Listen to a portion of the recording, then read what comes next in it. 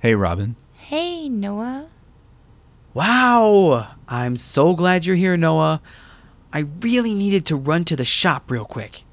I'll be back in like 10 minutes. I don't know. Okay, see you later. Thanks for watching, sir. Bye. He's such a slacker. There's nobody even here. So, how has it been? Fine.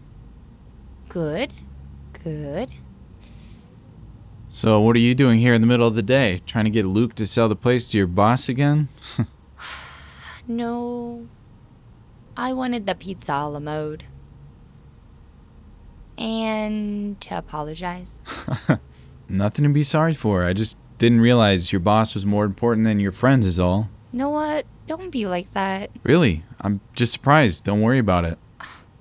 You're being totally unfair, you know? I'm being unfair? I think it's unfair you come in here and try to get Luke to sell his store. You know how hard he's worked on it, and he said a bunch of times he won't sell it because it's a gift from his grandma. I know how hard he's worked. You should know me well enough to know I'm not trying to cheat him or steal from him. This whole street is being bought up like crazy, and it's only a matter of time before he can't refuse anymore. As his friend, I can make sure he gets the most money possible if I was in charge of selling it. I'm trying to help. Well, you seemed a lot more interested in helping your boss than helping Luke the other night. You even ditched us to be with her. What did you want me to do? Quit my job on the spot to make some kind of point that will magically change my boss's mind about buying the building? No. I've been trying to keep my boss from bothering Luke herself for like a month. Now she's involved and it's out of my hands.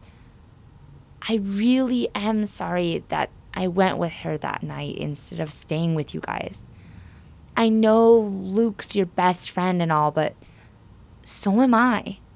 I wish you'd see this from my side too. You're right. Robin, I'm sorry. I haven't been a very good friend to you, have I? No worse than that time in ninth grade when you told everyone we were dating at the cast party and said we had to kiss so everyone would stop teasing you. Yeah, and you still covered for me, even though you were super pissed. What kind of person would leave their best friend out to dry like that? You would have been teased so much worse for making up a girlfriend than you already were for not kissing a girl yet. So, are we cool yet? Yeah, we're cool. Good.